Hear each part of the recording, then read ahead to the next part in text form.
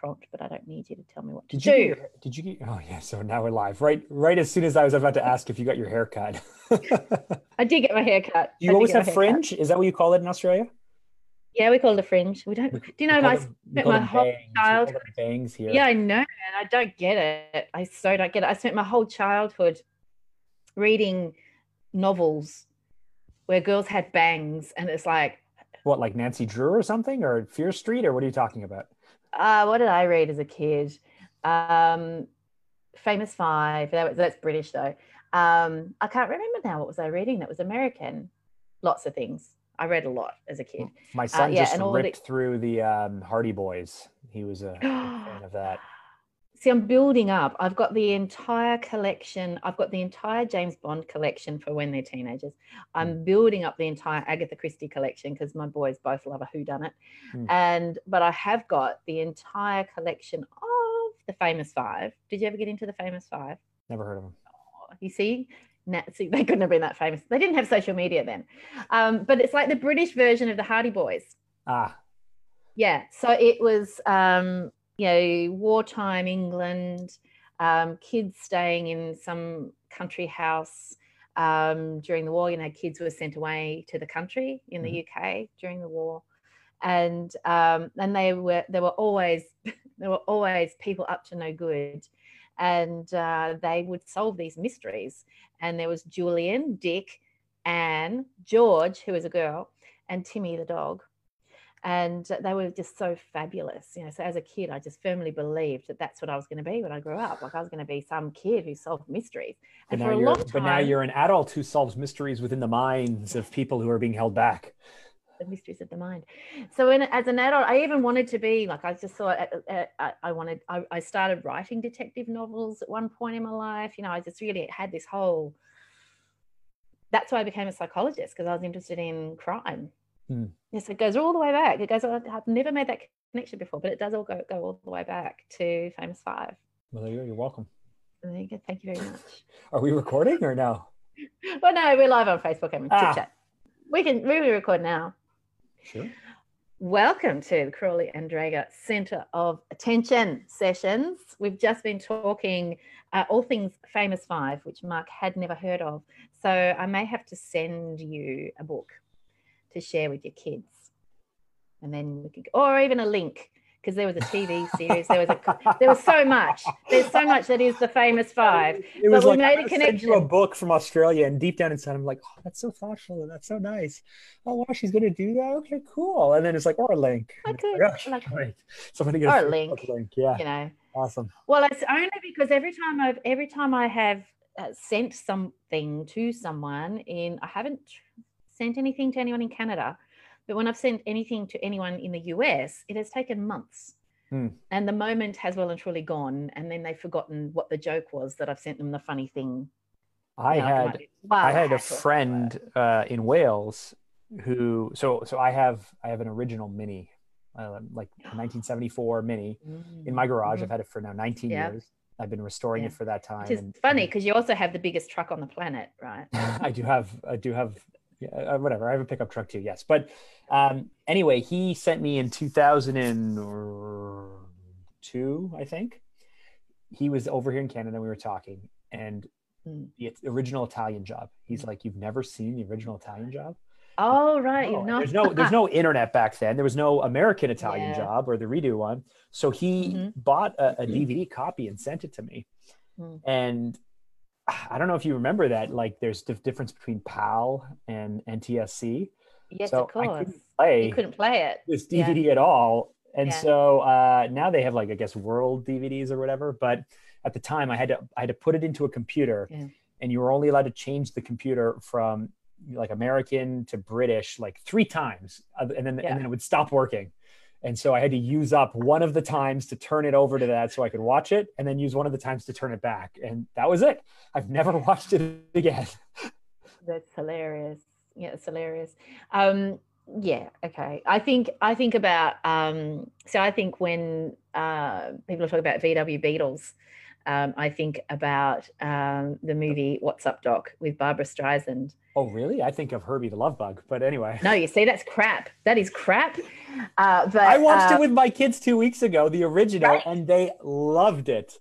But, I bet they did. That's fantastic. Like they will love. Yeah, I know. They will love What's Up Doc even more. It's a classic slapstick comedy, Peter Bogdanovich comedy from the 70s. It's a heist film that's driving car chases with a V-dub through the streets of San Francisco, and it's hilarious. Barbara Streisand and Ryan O'Neal, who you would not imagine either of those being in a hilarious film, but it is Bernadette Peters as well. Really funny. Go see it. So that's the movie I think of when I'm thinking of Beatles. There you go.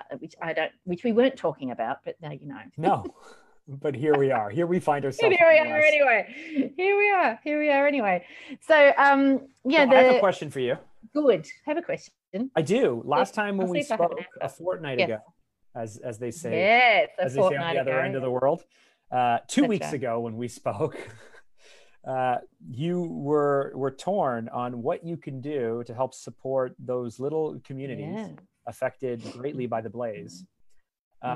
What did you do? Well, guess what? I discovered, you see, I did do something. So I have discovered a little startup non-profity thing called My Malakuta Esky. So I think I told you last time that there was a movement called Take an Empty Esky, or Go with an Empty Esky, which is, travel to these communities with an empty esky, so ice bucket, empty esky, and buy things, fill your empty esky with things from these regions and go home. It's a lovely woman, Vanessa, in Malakuta. She's in the middle of having plans drawn up for her home to be rebuilt. So, immediately affected by the fires. But she realized Malakuta is a 6-hour drive, as we discovered, a 6-hour drive from pretty much anywhere. And so she's created a thing called My Malakuta Esky, which is she's corralling local businesses to pull together items that people can buy online. And then ship them out. and ship them out. Nice. So I'm in contact now with Vanessa, and we are, we were going to speak the other day, but she had a sick child, but we are going to be talking. She's hopefully going to be on the podcast. And she's also, interested in what I'm talking about with supporting businesses in the Malakuta region in particular. So Malakuta is East Gippsland region, beautiful part of Victoria. And the backstory is that my husband's mother used to live on an island in the East Gippsland region called Raymond Island. Famous for the first time I heard the incredible sounds that koalas make when they are having sex. Great. And what is that? Terrifying. It's a terrifying noise. You think someone's being murdered with a chainsaw. Can you replicate it for me, please? I actually can't. I actually don't think I'm physically capable of producing that noise. So it's funny that you mentioned that, because I just had a conversation with someone either today or this morning, I think, at the gym about the sound. We have foxes here. I live on a property with a creek, and we have foxes. Have you ever heard the mating sound of a vixen fox, which is a female fox? Yeah, I know what a vixen is. Okay, no. Great. Well, sorry, this is not a term over here. We don't use vixen for anything. I had to literally. Don't you? No, it's not a common term here. Really? Vixen is not I mean, unless you're talking about like, hey, that woman is dressed up for Halloween like a vixen. No, vixen is not a term we use. Like, not even like for a foxy lady. Like, no. That's what I'm saying. Like, maybe at Halloween, someone might be like, no one's like, she's a vixen. No. Anyway, so I had to look up the term, but anyway. We so don't speak the same language, do we? No, not often. Not often. But if you've ever heard the mating call, the shriek of a vixen fox, I was sitting 3 years ago, watching TV late at night, and I don't know if we had the window open or not, but I heard what I thought was a woman being raped in the ravine. Wow. Shrieking like out of a horror movie. And so I literally run into the backyard, and somewhere off is just like the worst howl you can imagine. And I had to Google it to try and figure out what was making the sound, because I found out it wasn't. That's terrifying. fact. But yeah, anyway. No. Yeah. Is that what it Well, sounds the only like reason we for knew koalas? pretty much, and the only reason we knew it wasn't someone being murdered with a chainsaw is because the sound was coming from the top of the gum tree that we were standing under. So it's like, unless someone's very interesting and very small so that they're invisible to us, and unless that hairy-assed thing up there is a human being, which I doubt, that's a koala having sex. So yeah, it's a very, very story. Wow. It's a little bit. How did we get here? Hold on. How did we get here? What brought us to this point in the conversation?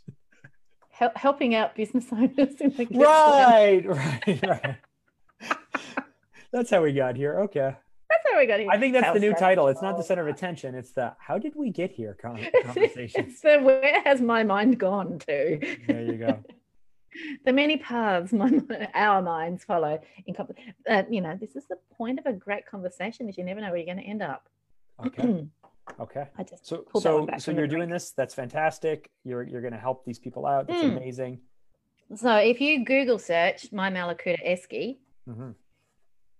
you'll find a website where you can purchase kits of things. Like there'll be a hoodie with Mallacoota on it. There'll be some sugar cookies with Mallacoota on them. There'll be all sorts of things. There's all sorts of things that you can. A beer bottle opener with Mallacoota on it.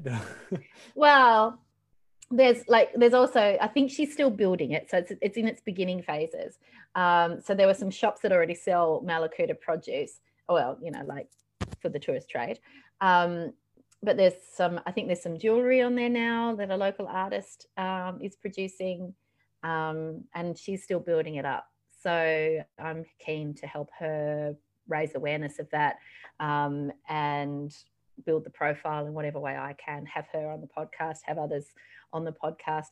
Speaking of the podcast, I found the most exciting thing ever for recording podcasts. So here in Melbourne, there is a hotel, a pub at St Kilda Beach, which I spent my formative early adult years, rather too many hours in this particular pub, which has been done up beautifully now. And in the pub, they have a fully kitted out podcast recording suite.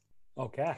Yeah. So one of the things I'm thinking about doing with Mallacoota, once I've had a chat to Vanessa, is setting up booking out the suite, because I think tying it in with it's the Esplanade Hotel, the Espy to locals, the Esplanade Hotel. So perhaps tying a link with the Esplanade Hotel, because I know they've also had some fundraisers at the Espy for bushfire affected communities. So perhaps having a session booked in at the Esplanade Hotel where I book in a bunch of business owners, record the podcast there. So actually make a bit of an event out of it. When I started my career, I spent almost a year working at a hotel, and that hotel was located on a street called the Esplanade in Toronto. Well, there you go. But it wasn't the Esplanade Hotel. It was a Novotel owned by a French company. Very, very different probably. It's just a bit different. This is a beautiful hotel with big bay windows, so Art Deco-ish hotel, big bay windows that look out over the water. And when I was a young adult, it was it had become very hardcore, grungy kind of place. The carpet was famous, for the stickiness of it. It was very not posh, which was a shame at the time because it was this beautiful location. Whereas now it's been done up and they've got this beautiful gin. This is where we were talking about gin. No, it wasn't with you. It was somebody else. We were talking about this beautiful gin inspired. There's a restaurant with Vietnamese and all sorts of Asian influences, which is a big thing in Australia. We call it fusion, Asian fusion. So a big thing in Australia because we are so close to Asia. A lot of restaurants have pools from different parts of Asia, so they've got one of those. But the bar area and the restaurant itself is inspired by like a 1920s gin palace. So really quite special now. Plus a podcasting studio, which I'm very, very excited about. So things are rolling. So I'm excited partly because now I've got a contact in the community. And so over time, I'll speak to Vanessa more and see what I can do. And of course, that then means that I've got a contact. I can actually go, the kids and I can go up there for a long weekend perhaps and go and meet some people and record some footage of people doing their amazing things, take some photos, that sort of stuff. So. And you found a videographer as well? I think I have. Yeah, I think I have. So this is one of these stories about serendipity and spontaneity, right? So I have rediscovered Albert Park, which is a lovely part of Melbourne. And I used to spend time in there when I was in high school in Albert Park because my uncle was a hairdresser in Albert Park, and famously did my hair for my Year 12 formal, which it was massive. The hair was ridiculous. And there is a photo. I'll share it with you one day. Rediscovered Albert Park, sitting having a coffee outside a very lovely deli. In their window, they had a little sign that said office for rent upstairs. And I went, oh, do I need an office? I'm so attracted to shiny things. So I went and had a look at the office upstairs.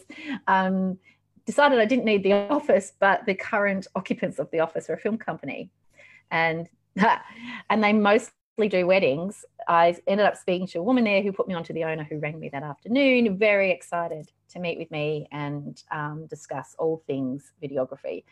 So, sessions for pre-records, options for behind the scene, fly on the wall stuff.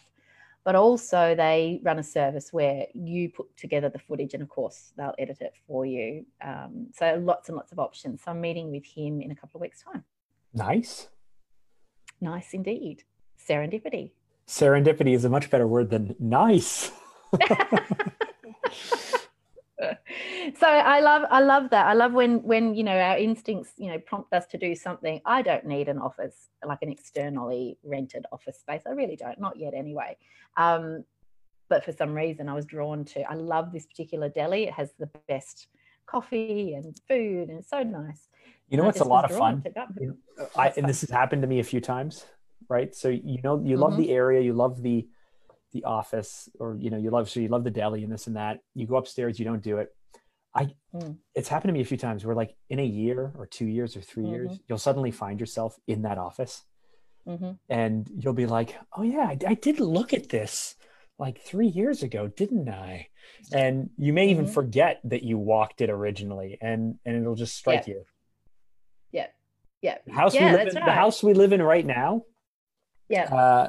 I used to live a few blocks that direction, that way. And I would drive by this house every single day on my way to work and every single day on my way home, because it was just on my way home. And I never I never paid attention to the house. I never paid attention to the home. There was one time where there was a big ice storm here, and I did notice that the previous owner was cutting down a big pine tree, very slowly. Because I would drive to work and the tree's still there, half cut down, drive home, it's half done. And that's the only time I noted this home, was because this owner previously very slowly cut down a tree. And I thought, what a silly, lazy thing to do. And then suddenly one day we found ourselves living here. And I was like, oh yeah, I guess I used to drive by this house every day. I forgot about that. Yeah. So I love when I'm talking to people about trusting their instincts and, and listening when things call to them. I don't get into the woo-woo. I'm not into that stuff at all, but I do think that sometimes coincidences or serendipity presents itself, and if we're listening, opportunities. So this opportunity with the videographer wouldn't have happened if I hadn't followed the instinct to go and inquire about this office space. I think the reason I was in Albert Park was I needed a vet for my dog, and the dog needed to be put in a puppy hotel while I was in Hobart for the most recent trip. Puppy hotel? You mean a kennel? Puppy hotel. It's a puppy hotel. It's a very expensive kennel. Well, this has penthouse suites. It's a very, very expensive kennel then, basically. The dogs have their own cabin with a TV on the wall for company, a human-sized single bed for them to sleep on. I'm not joking. This is total artworks on the wall. Yeah. How much does it cost a day? How much does this service cost a day in Australian dollars? Because that's just details. Don't be bugging me about the details. You don't pay attention to that? No. What it costs overall. Hold on, I'm learning something about you now. So when you select a service, you don't pay attention to how much it costs.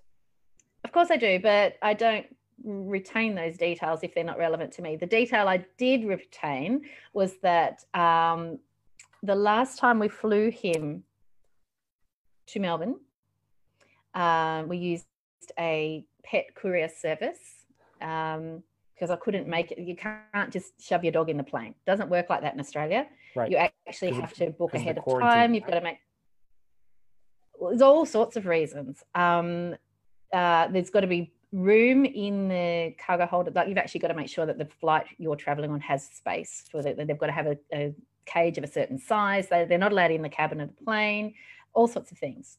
It's very different. I know in the States, they're putting their foot down on what counts as a assistance animal. You know, like, you can't have your assistance peacock on the plane with you anymore, or your assistance snake. But yeah, in Australia, it's very, very rule driven, very much about dogs go in the cargo hold, and there has to be space. So it has to be coordinated. It's much more complicated than it actually needs to be.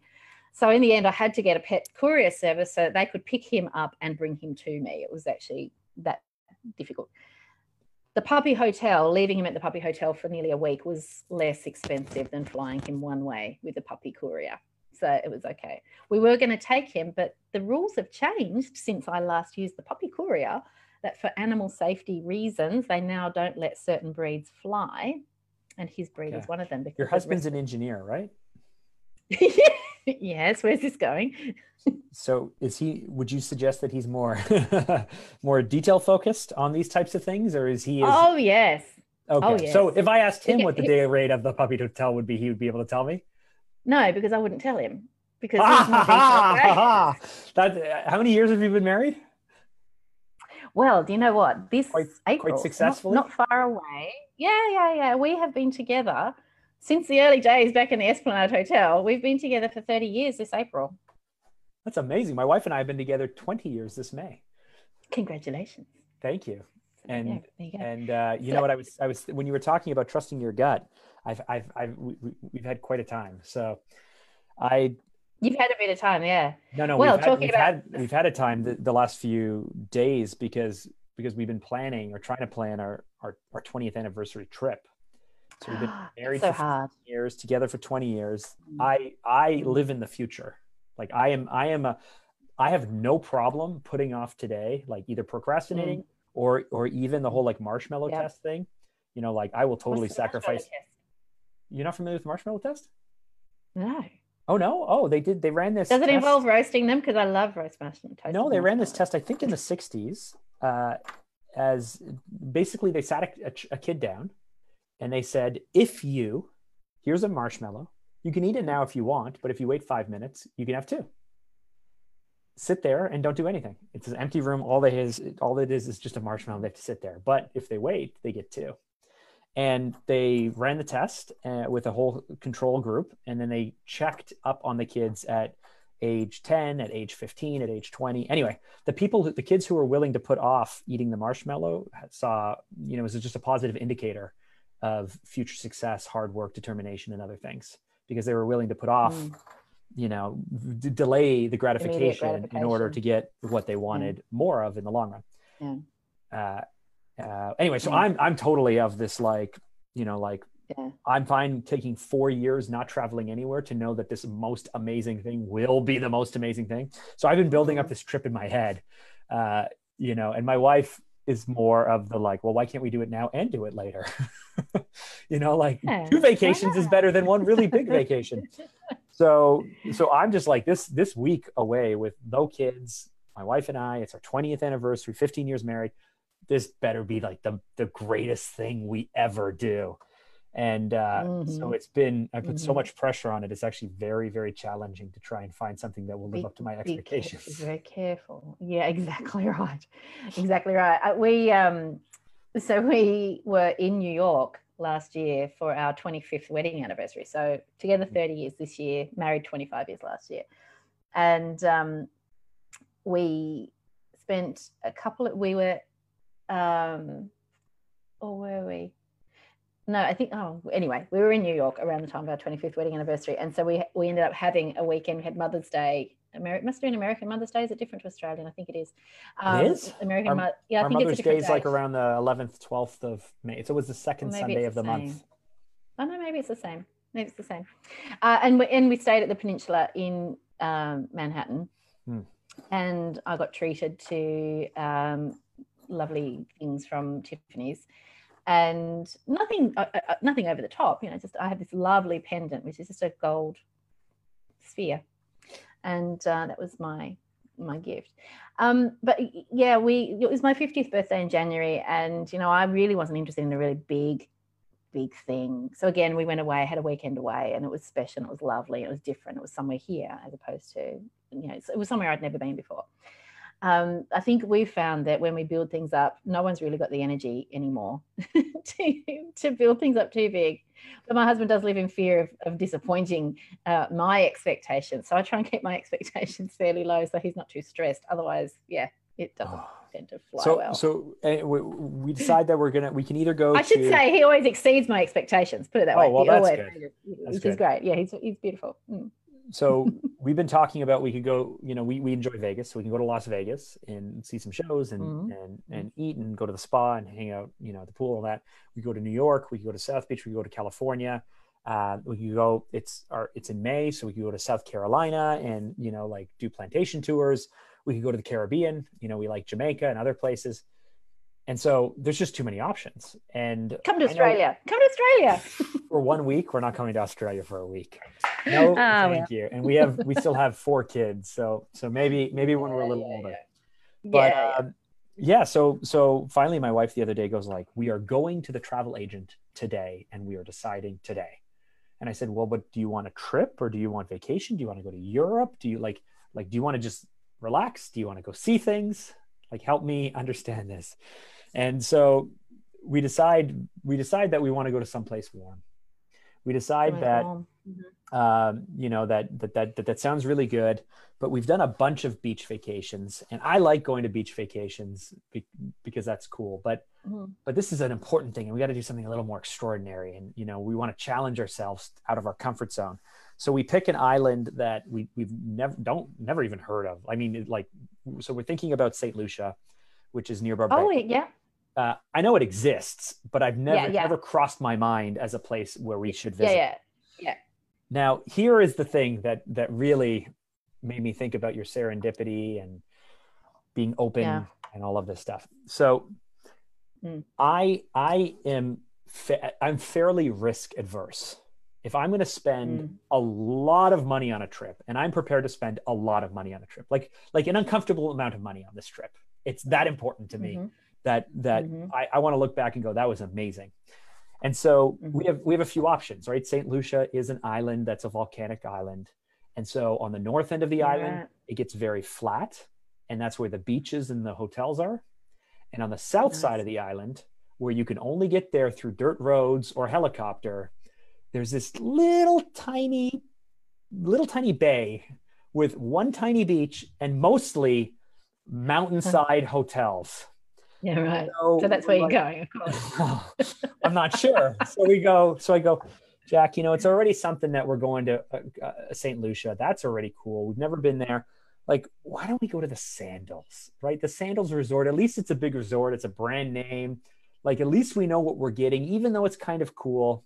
And she's like, yeah, I do want the beach and I don't want to go to a place and have it be bad.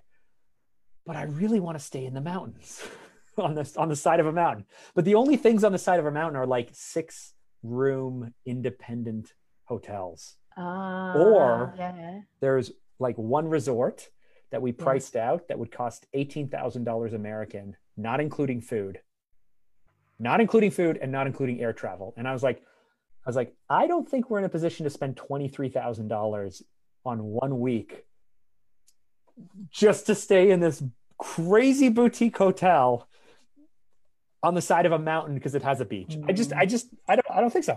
So we're still stuck with the do we go into this island and do the Sandals thing, which feels very safe, or do we go and we found this little tiny hotel that is independently run. It only has 6 bedrooms, but it doesn't it has open walls, right? So it's one of these hotels where you're on the side of a mountain and you have one wall for your bed and then the rest of it is open walls, which is super beautiful. Risky for me. And I said to my wife, I was like, listen, this may be the greatest experience we've ever had, or it could be a total train wreck and disaster. And we won't know until we get there.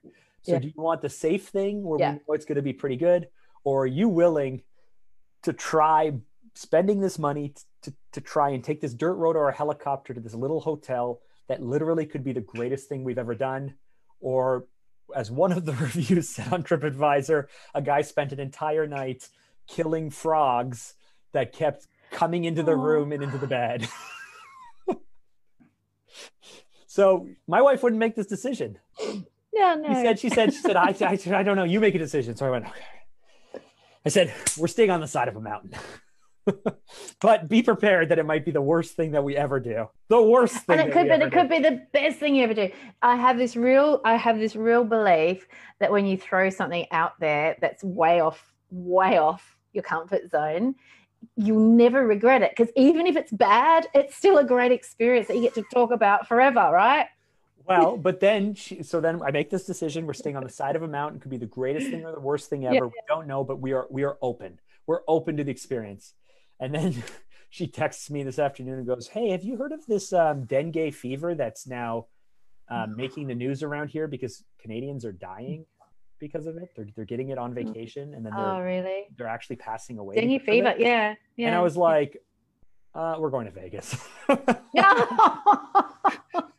I'm not. But no, you know what? I haven't ruled out St. Lucia yet, but now I have a new thing to be afraid of. Thanks. I guess, the fact that we live on albeit very large, well, Tasmania's a very small island. We live on an island where everything's trying to kill you all the time anyway, right? Yeah, I know, right? We live in Canada. No earthquakes here, no tornadoes here, no natural disasters, no bugs that are trying to kill you. I know.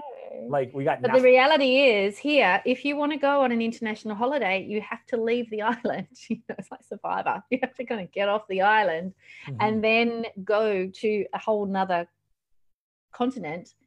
And, you kind of have to think about inoculations and all that sort of stuff. And we're very close to Asia. So most of our holiday destinations are in Asia. So you've got all the tropical fevers and diseases and things in Asia. So I would love to take my kids to Vietnam. We went to Vietnam. Oh, I'd love to go to Vietnam. Oh, such a beautiful. I love northern Vietnam. There's something about the cultural crossover between the old French colonial days in the architecture, but also if you happen to come across some elderly Vietnamese people, they actually. So I had an example of this. Walked into an antique shop, wanted to ask how much something cost, and he didn't speak any English and I didn't speak any Vietnamese.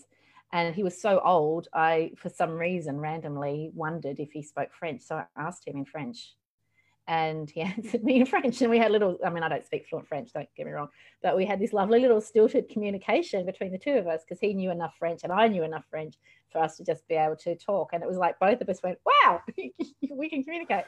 So there's something about northern Vietnam. It's beautiful, beautiful. What are these strange climate things where it's cold but humid at the same time in winter in Hanoi? Like you're not hot, but it's sticky, weird climate. Yeah. Anyway, so those are the vacations. So you'll have to. So you're not going somewhere tropical anymore. No, Well, I do have a reputation. The thing is, I'm the type of person. My daughter has this as well. If there is any mosquito anywhere, they will pass 7 people just to come and bite me. Yeah, my youngest is the same. I get like I still have scars from mosquito bites. I get really attacked. Yeah. And so we've been to. So you want to go to Japan? I'd love to go to Japan. I'd love to go to Korea. I'd love to go to Vietnam. No. I asked my wife, said no. She has no interest. I'd love to go to China. So Japan doesn't have all the tropical diseases, and it's an amazingly safe community to be in. Super city, and yet you don't feel crowded. I don't know how they manage that, but you don't feel overcrowded. Unlike in New York, there's something about the Japanese cultural awareness of personal space that you just don't feel crowded. It's an amazing place to travel to, and it will be warm at that time of year. I think we might be spending a week on the side of a mountain in St. Lucia with either the most amazing surely you can get some view and time with me covered in bug spray, or we're not going to be sleeping because of all of the chirping little bugs and everything, frogs and all of that weird stuff. Then the food Well, will I've be got a very terrible, dear and we will be friend. sick, and it'll be raining, and that might happen as well. We don't know. You will survive as long as there's not a volcano eruption. You survive. Well, thanks. I hadn't considered that, but you've just given me something new to concern myself with. Yeah. Well, I think you're probably likely to be pretty safe. There's, because I know these things. I don't know these things. Yeah. So would you pick the safer, or would you pick the side of the mountain? Would you be at the Sandals, or would you be at the tiny independent place? Yeah. Or would you be at the $24,000 place? It would depend, because we don't really travel without the kids. We just haven't to date. It's my favorite thing to do as a father. As a father, it's your favorite thing to do. We just haven't. We just haven't. And usually my primary focus is how comfortable are we going to be as a family. We don't go for child-friendly places in terms of are they kid-focused. We go for places where we're going to have enough space where we'll be comfortable. So the kids will eat with us in the restaurant and sit in the bar and hang out. No, not. But what I mean is that we would go with the place that's going to give us the best value for family fun. So is there a pool? Is there, are there places to walk? Is it an interesting place? And then price would be our second consideration. So if the best place for us as a family was the more expensive option, then we might choose the more expensive option. But that wouldn't necessarily be our first thought. I think because also we don't, I don't know, my thinking about if you're going to spend money, you might as well enjoy it.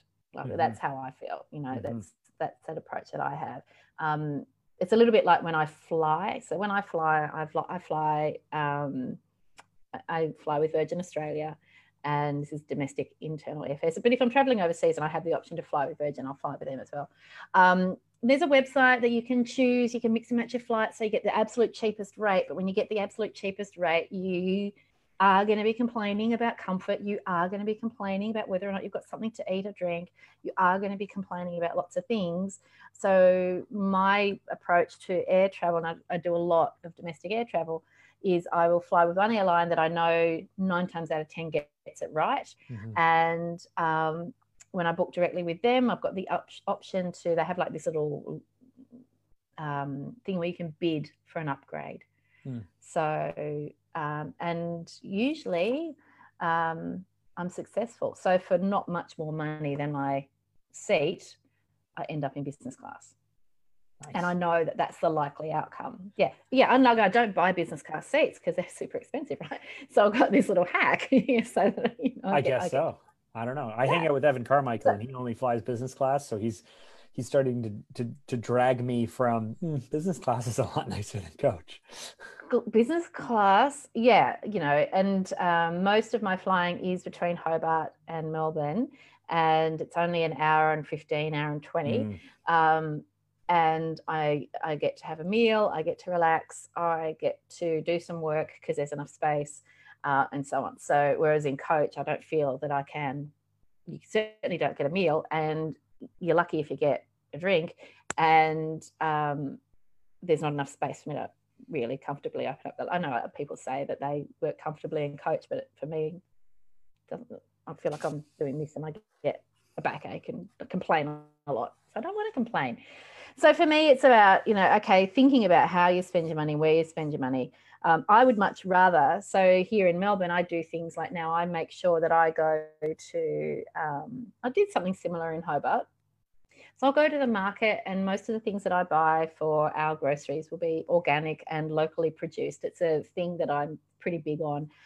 If I've got the option of buying from local producers, so smaller farmers, rather than the big conglomerates, I will take that option. And it might cost me more money to do that per item, but I know damn well if you let me loose in a supermarket to wander the aisles, I will buy every single crap thing I don't need and end up spending more money. See, I'm on such a strict diet that I can literally walk into a grocery store And you know how they talk about shopping the perimeter? I don't know if your grocery stores are like that in Australia, but all of when you walk in typically here, you face produce. And then just past produce is usually the bakery, and then you have meats, and then you have dairies, and it's just all around the exterior is all of the stuff that they have to stock. I think it's the same, pretty much the same. Is all the crap that's been packaged or produced or what have you. And so I walk in though, I'm on such a strict diet that there's only like, I don't know, 12 things I can eat or something. So it's not very hard to shop. Yeah. But yeah, I think I don't know if you have something similar in Canada or if they have something similar in the States as well, but we've had quite the controversy here in Australia about for our dairy farmers and milk producers being locked into contracts to provide milk with the milk board, major supermarket. I don't know. So we have a milk board. So our dairy, like my wife's grandfather was a milk producer. And so as a milk producer, you have to sell your milk to the milk board. They come and pick it up. You cannot give it away. You cannot throw it out. You cannot overproduce and you cannot underproduce. You have a milk. Yeah, I don't think they have anything like that. You have a milk quota that you have to hit, and they do that to control the market to ensure that pricing is set to the value that they determine it to be. So our milk board sets all of our pricing. I don't know what their margins are, but they do it to ensure that farmers can farm. So that's what we've had here is the opposite of that. So the supermarkets, the major supermarket chains moved into the milk pricing debate by selling milk at really low rates and locking producers into contracts that were, I'm guessing they must have looked attractive at the outset, guaranteed sales, I don't know.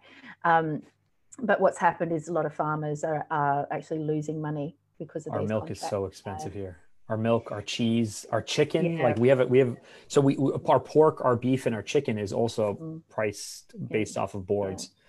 Yeah. So like that's here, 4 liters of milk is I think $4.25. So for how many liters? 4 liters, a gallon. So we're probably paying that for 2 liters.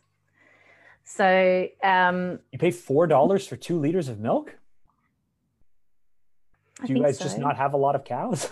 It seems very expensive. You go to the States, you can get milk for like $2 a gallon, or like it's like our chicken. Like here for boneless, skinless chicken breast, it's like $16 a kilo.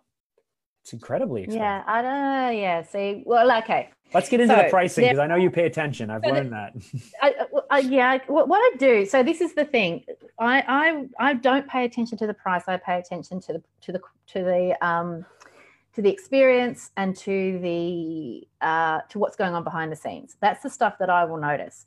So in Tasmania in particular, when I was still living there, and of course when I'm home there again because I'm there every month, there are a couple of local Tasmanian milk producers that I will only buy my milk from those local Tasmanian milk producers instead of buying from the major producers. And certainly I will not buy supermarket branded milk because of these contracts.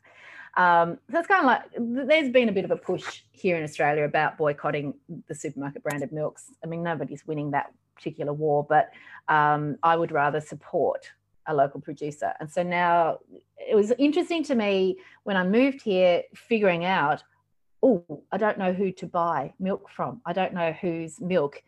I don't know which label on a milk bottle represents a local producer. And luckily I found a little shop around the corner that sells mostly organic produce, and then the markets and so on. And I've started to learn which producers I'm buying my milk from. That's just one example. Milk's one example. So for me, I would rather spend a little bit more per item on the quality of the product and the story behind the product than save the money but risk spending more in my total shopping bill by going into a supermarket. I don't like supermarkets. That sounds like you're justifying something. No, I probably am, but it is a real thing. Like for me, I will spend less money per week. We have a family of 6. we spend a tremendous amount of money on food. You will spend yeah, well, there's that too. Yeah, I've just grown comfortable with the fact that, with my teenager and my almost teenage boy who just, that we eat. And now that I eat a special diet, my wife eats a special diet and stuff. Just I've had to give up the fight of trying to keep grocery bills reasonable. Yeah. Look, I haven't quite hit that zone yet. We're not quite teenagers yet, but I think we're burgeoning. We're getting onto that soon. Mm-hmm. So, I would much rather, and I have this argument with my kids a lot because they are fans of junk food. And I would much rather take them out to dinner than have them buy junk food. I'd rather say, let's go to we're surrounded by restaurants. We're surrounded by, Melbourne's known for its food. I mean, most big cities are, of course. I would much rather go and have a nice meal at a restaurant nearby, knowing that my youngest, Henry, will eat something healthy from there, as opposed to getting some crap from. And I'm not a health freak or any of those things. I have no stake or no claim to say that I live some kind of healthy lifestyle. I don't get the sense that you're a health freak. I get the sense that you are super, super passionate about supporting local slash. I don't know if it's like, I don't know if it's a status thing or if it's like a personality thing, but because there's no difference between this and you feeling the need to reach out and help people in the affected communities, or when you were doing counseling or whatever. You want to know the experience and the story behind the people, because you want to deal with people. You don't want to deal with large multinational corporations. That's correct. Yeah. So, if I've got the opportunity to support another local business by using their service for my business, I would much rather do that than have some other big conglomerate. See, that always makes me uncomfortable. I'm like someone who's like, oh, it's a chain. It might be garbage, but at the very least, I know what I'm going to get. If it's an independent, who knows what you're going to get? You might get something amazing. You might get something terrible. You don't know. And yet, just like the hotel decision, when we do go to independent places, more often than not, they're actually a lot better. People just care a little bit more. Yeah, they do. So I run a midwinter retreat, business working retreat every winter for the last couple of years. I've done this, and I run it out of a boutique hotel in Hobart, and the building is nearly 200 years old. It's a very small, I think they've only got 10 rooms. It's exquisite. Their food is amazing. They've got this beautiful dining. They've got a big sort of dining area. People in Tasmania 200 years ago? Yeah. Yeah. Where are we going with this? What was the question? Say that again. I said, were people in Tasmania 200 years ago to build this hotel? Okay. First of all, people have been in Tasmania for like 60,000 years. But those were Aboriginal people, yes, who have a claim to the land and weren't building boutique hotels. No, they weren't building boutique hotels. But no, Hobart was settled 1803. Yeah. So this is one of like the first buildings to go in then. It's probably not true. This one is probably somewhere between 150 and 200 years old, the hotel. But it has been around for a long time. It was a home. It was a home, like a very swanky home. We are one of the youngest countries ever. And so Canada. History. Yeah. So history for us is like, hey, we have this fancy hotel called the Fairmont Royal York that was built in 1925. Like that's like, wow, it's almost 100 years old, right? Yeah. Our Union train station was put in like the 1890s. Like to us, that's like really old stuff. Yeah. Well, I mean, my family, I'm 8th generation Tasmanian. Okay. That's a lot of generations. Some people will have something to say about my gene pool, being 8th generation Tasmanian. I don't know how to make fun of Tasmanians. Oh yeah, well, all you need to say, no. So the standard joke about Tasmanians is that we're born with 2 heads, and so the classic response that I learnt over the years, I don't even know where I stole this from. I definitely stole it from someone. Was at least I got to choose my face. What's your excuse? I don't even get that joke. So I don't get it Tasmanians either. are born with two heads. I get to choose So my. I got rid of the other one. I kept this one. I chose this one. Okay, I get it now. I chose my face. Excuse. So yeah, so Tasmania was built.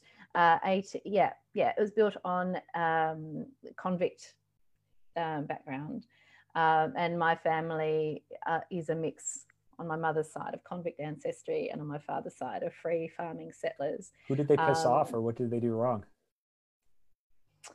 My convict ancestors were arsonists, which is complicated given the recent bushfires. Yeah. So one was gosh. It's not complicated at all. What does that mean? It's complicated. Well, okay. The complication is that I had a program that I was promoting called Fire Starters, which was named after my convict ancestors. So it was named after, that's something you might want the things that they overcame to, yes. Have this amazing future, right? Yes. I can't, I've renamed that program now. Yeah. But so one was a male farm worker who set fire to the crops and was sent out here from England. And the other was a female domestic worker who set fire to the stable. Was it the stable or the house? Stable or house. I suspect that she was probably pretty angry about something, and we can probably guess what might have caused such ferocious anger to set fire to either the house or the stables. So she may have been, in a relationship with a man who jilted her? Look, I think, I wonder if she was a victim of sexual assault. That's a much worse way of saying what I said. Yeah. She had a lot of problems ongoing, alcoholism and all sorts of stuff going on for her. I wonder with the male ancestor, there was actually a movement in the UK around the similar time. A lot of convicts came out for arson offences, and I actually noticed when I was researching this, I noticed on the same ship as him, there were a lot of people with fire setting or arson offences, and I asked the archivist, what's the story? What was going on? And at the time in the UK, there was a reaction against the Industrial Revolution known as the Swing Riots, so SWING, Swing Riots, and the guy who was leading those was referred to as Captain Swing. And people were setting fire to stuff all over the place as a retaliation against losing their jobs, losing their livelihoods to machines. So I don't know whether he was a member of the Swing Riots or not, whether it was a deliberate action or a deliberate political action on his part, but or whether he was just drunk and dropped a candle. I don't know. But anything's possible. Or whether they just shipped off people they didn't like and then just wrote down arsonist as the crime. Look, they were, I don't know. There was certainly some interesting stories, and there was some falsification of records, especially in Tasmania. I have an ancestor on my father's side who was documented as being Gypsy, her ancestry being Gypsy, which is interesting in Tasmania. There were some Romani Gypsies in Australia, but a very small community of them, and I don't know how many of them made it to Tasmania. The more likely story, given that we had free farming settlers on that side of the family in northern Tasmania, where there was a very strong Aboriginal community, the likelihood is stronger that there was some Aboriginal component to her history, her story. But I can't prove that, and I'll never know. So people would falsify documents about their heritage in order to be allowed to marry. So Aboriginal people had to get permission to marry, and permission was frequently denied. So people would often document that they are either Gypsy or Indian to be allowed to marry freely. It was very, very interesting time. So, and how did we get here? Yeah. That's what it should be called. How did we get here? So yeah, boutique hotel. So I would rather spend a bit more on a boutique hotel for that kind of experience, where I know that people are going to have a great experience. But also, so this year I've already just about filled the whole hotel. So I know that we will have the whole hotel to ourselves for break. There's a couple of beautiful breakout spaces in this particular hotel. So I know that it's costing me more than it might cost to run that event somewhere else, but the experience of it will be memorable. And that's partly what I'm selling, is the experience as well. Mm-hmm. So for me, it's, I don't know where that comes from in terms of, is it a personality thing? I don't know where it comes from. Can't tell you. I think you're very, very drawn to experience, because even listening to you talk about, you'd much rather go out to a nice restaurant with your boys than allow them to have junk food. Like, that's what you might want. That's what you might want, but they might just be like, "Thanks, Mom. I don't want to go out for this nice meal with you." Well, interestingly, Henry's a very fussy eater. He's my youngest, whereas Roy's very adventurous eater. He's my oldest. So when Roy would be in the seat in the shopping trolley at the greengrocer eating a mushroom like an apple when he was 2. Like, who does that? And he still does. Like, he would eat oysters and olives and all sorts of things. So I've got polar opposites, 2 children raised in the same home with foodie parents, and one of them is extremely fussy eater. So we've now found restaurants where he are his favorite ones. So there's a beautiful little French restaurant around the corner that we really, really love. And he loves to go there because they do the most beautiful steak, and they do it just the way he likes it. And that's a bit special. So we don't, but because we eat out regularly, it's not such a big deal for us. So we won't necessarily, we don't do the 3 courses. It doesn't cost ridiculous quantities of money to do that. We just have 1 course, and it might only be an entree if you're not particularly hungry. Well, do you guys call it entree or appetizer? We have an appetizer, and then we have the entree, and then we may have dessert. No. The entree is the main. No, It's not. It is. No, it isn't. Tis. So we might have an appetizer, and it's the experience. Again, it's the experience of. Or we don't even call them appetizers anymore. They're just called starters. Oh. They're called starters. Oh, that hurts my ears.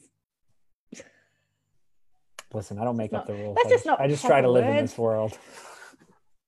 So the experience. Did we win? It does. Well, I think we did win, because I was just about to bring it back to Malakuta. Oh, okay, good. Bring it home.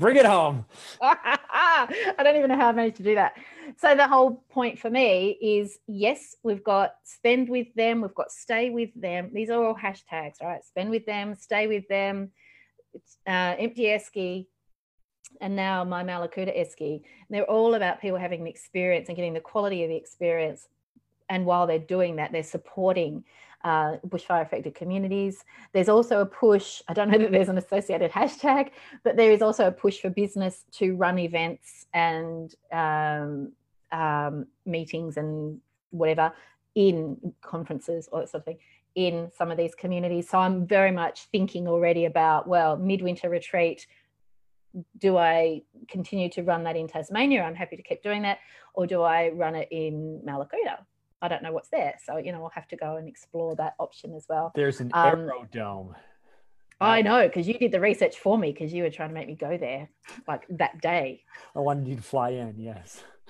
My grandfather was an aircraft mechanic during the Second World War, and he had wanted to be a pilot, and that didn't happen. And so he never left Australia during the war. He was here servicing aircraft.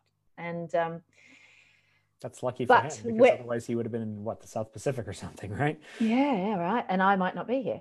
But he, when I was living with my grandparents for a couple of years when I was a kid, and when I was living with them around that time anyway, he eventually went and got some flying lessons, and he took me up in a plane, a small aircraft, and fabulous memory. But for some reason or other, I don't really like the idea of small planes. So I don't think I'm going to be flying into Malakuta anytime soon. But driving 6 hours, not a problem. Easy peasy. Easy. We put on the audiobooks, we put on the music, whatever we do, we have an experience along the way. We stop everywhere and drink coffee everywhere, and eat all the things. You've used the word experience like 85 times in this podcast. It is the most important thing to you. You turn your road trip into an experience along the way. But you can add that concept to any business, right? You can add that. What is the experience when my clients, so when I first started my private practice, I wanted it to look a certain way. So I had it decorated in a kind of an art deco / nouveau kind of style, because most of my clients at that time in particular, the type of client population I was focusing on, they were often treated poorly in terms of respect. They didn't go many places where they got a lot of respect. I was dealing with people with personality disorders and criminal behaviors and that sort of thing. I wanted people to walk in the door of my practice and feel like this was the most special place they got to come to. It might be the only special place they get to go to, and they get treated with respect. And that's before they've even entered the consulting room to see me. So the minute they walk in, they're treated with respect, and it's a nice place to come. So it does also inform my business choices. I guess some people would call that customer service, but maybe that's why you're successful. Maybe you focus on experience. Maybe. Okay. Maybe. We won. we did it. We did what we set out to do. And the funny thing is, I refused to panic about this once I realized that I haven't recorded this except to Facebook. So you didn't hit record? I did, but I didn't do the proper bit. So it didn't record to Zoom, but it recorded to Facebook. Okay. Look at the face. Look at the face. It's okay. It's okay. It's just details. We will download it from Facebook. We will upload it to YouTube. We will do all the things, and it will still exist. C'est parfait. Yeah, exactly. All right, you need to go to bed now because it's late in your world. It is late. I need to hear go my and kids running think around about... because they should be in bed by now as well. Yeah, see, and you can blame me. There you go. It's Tess's fault. Blame Tess. I'll wear it. I will talk to you soon. I'll talk to you in a couple of weeks. Good night. In a fortnight even. A fortnight, exactly. Bye-bye. Bye.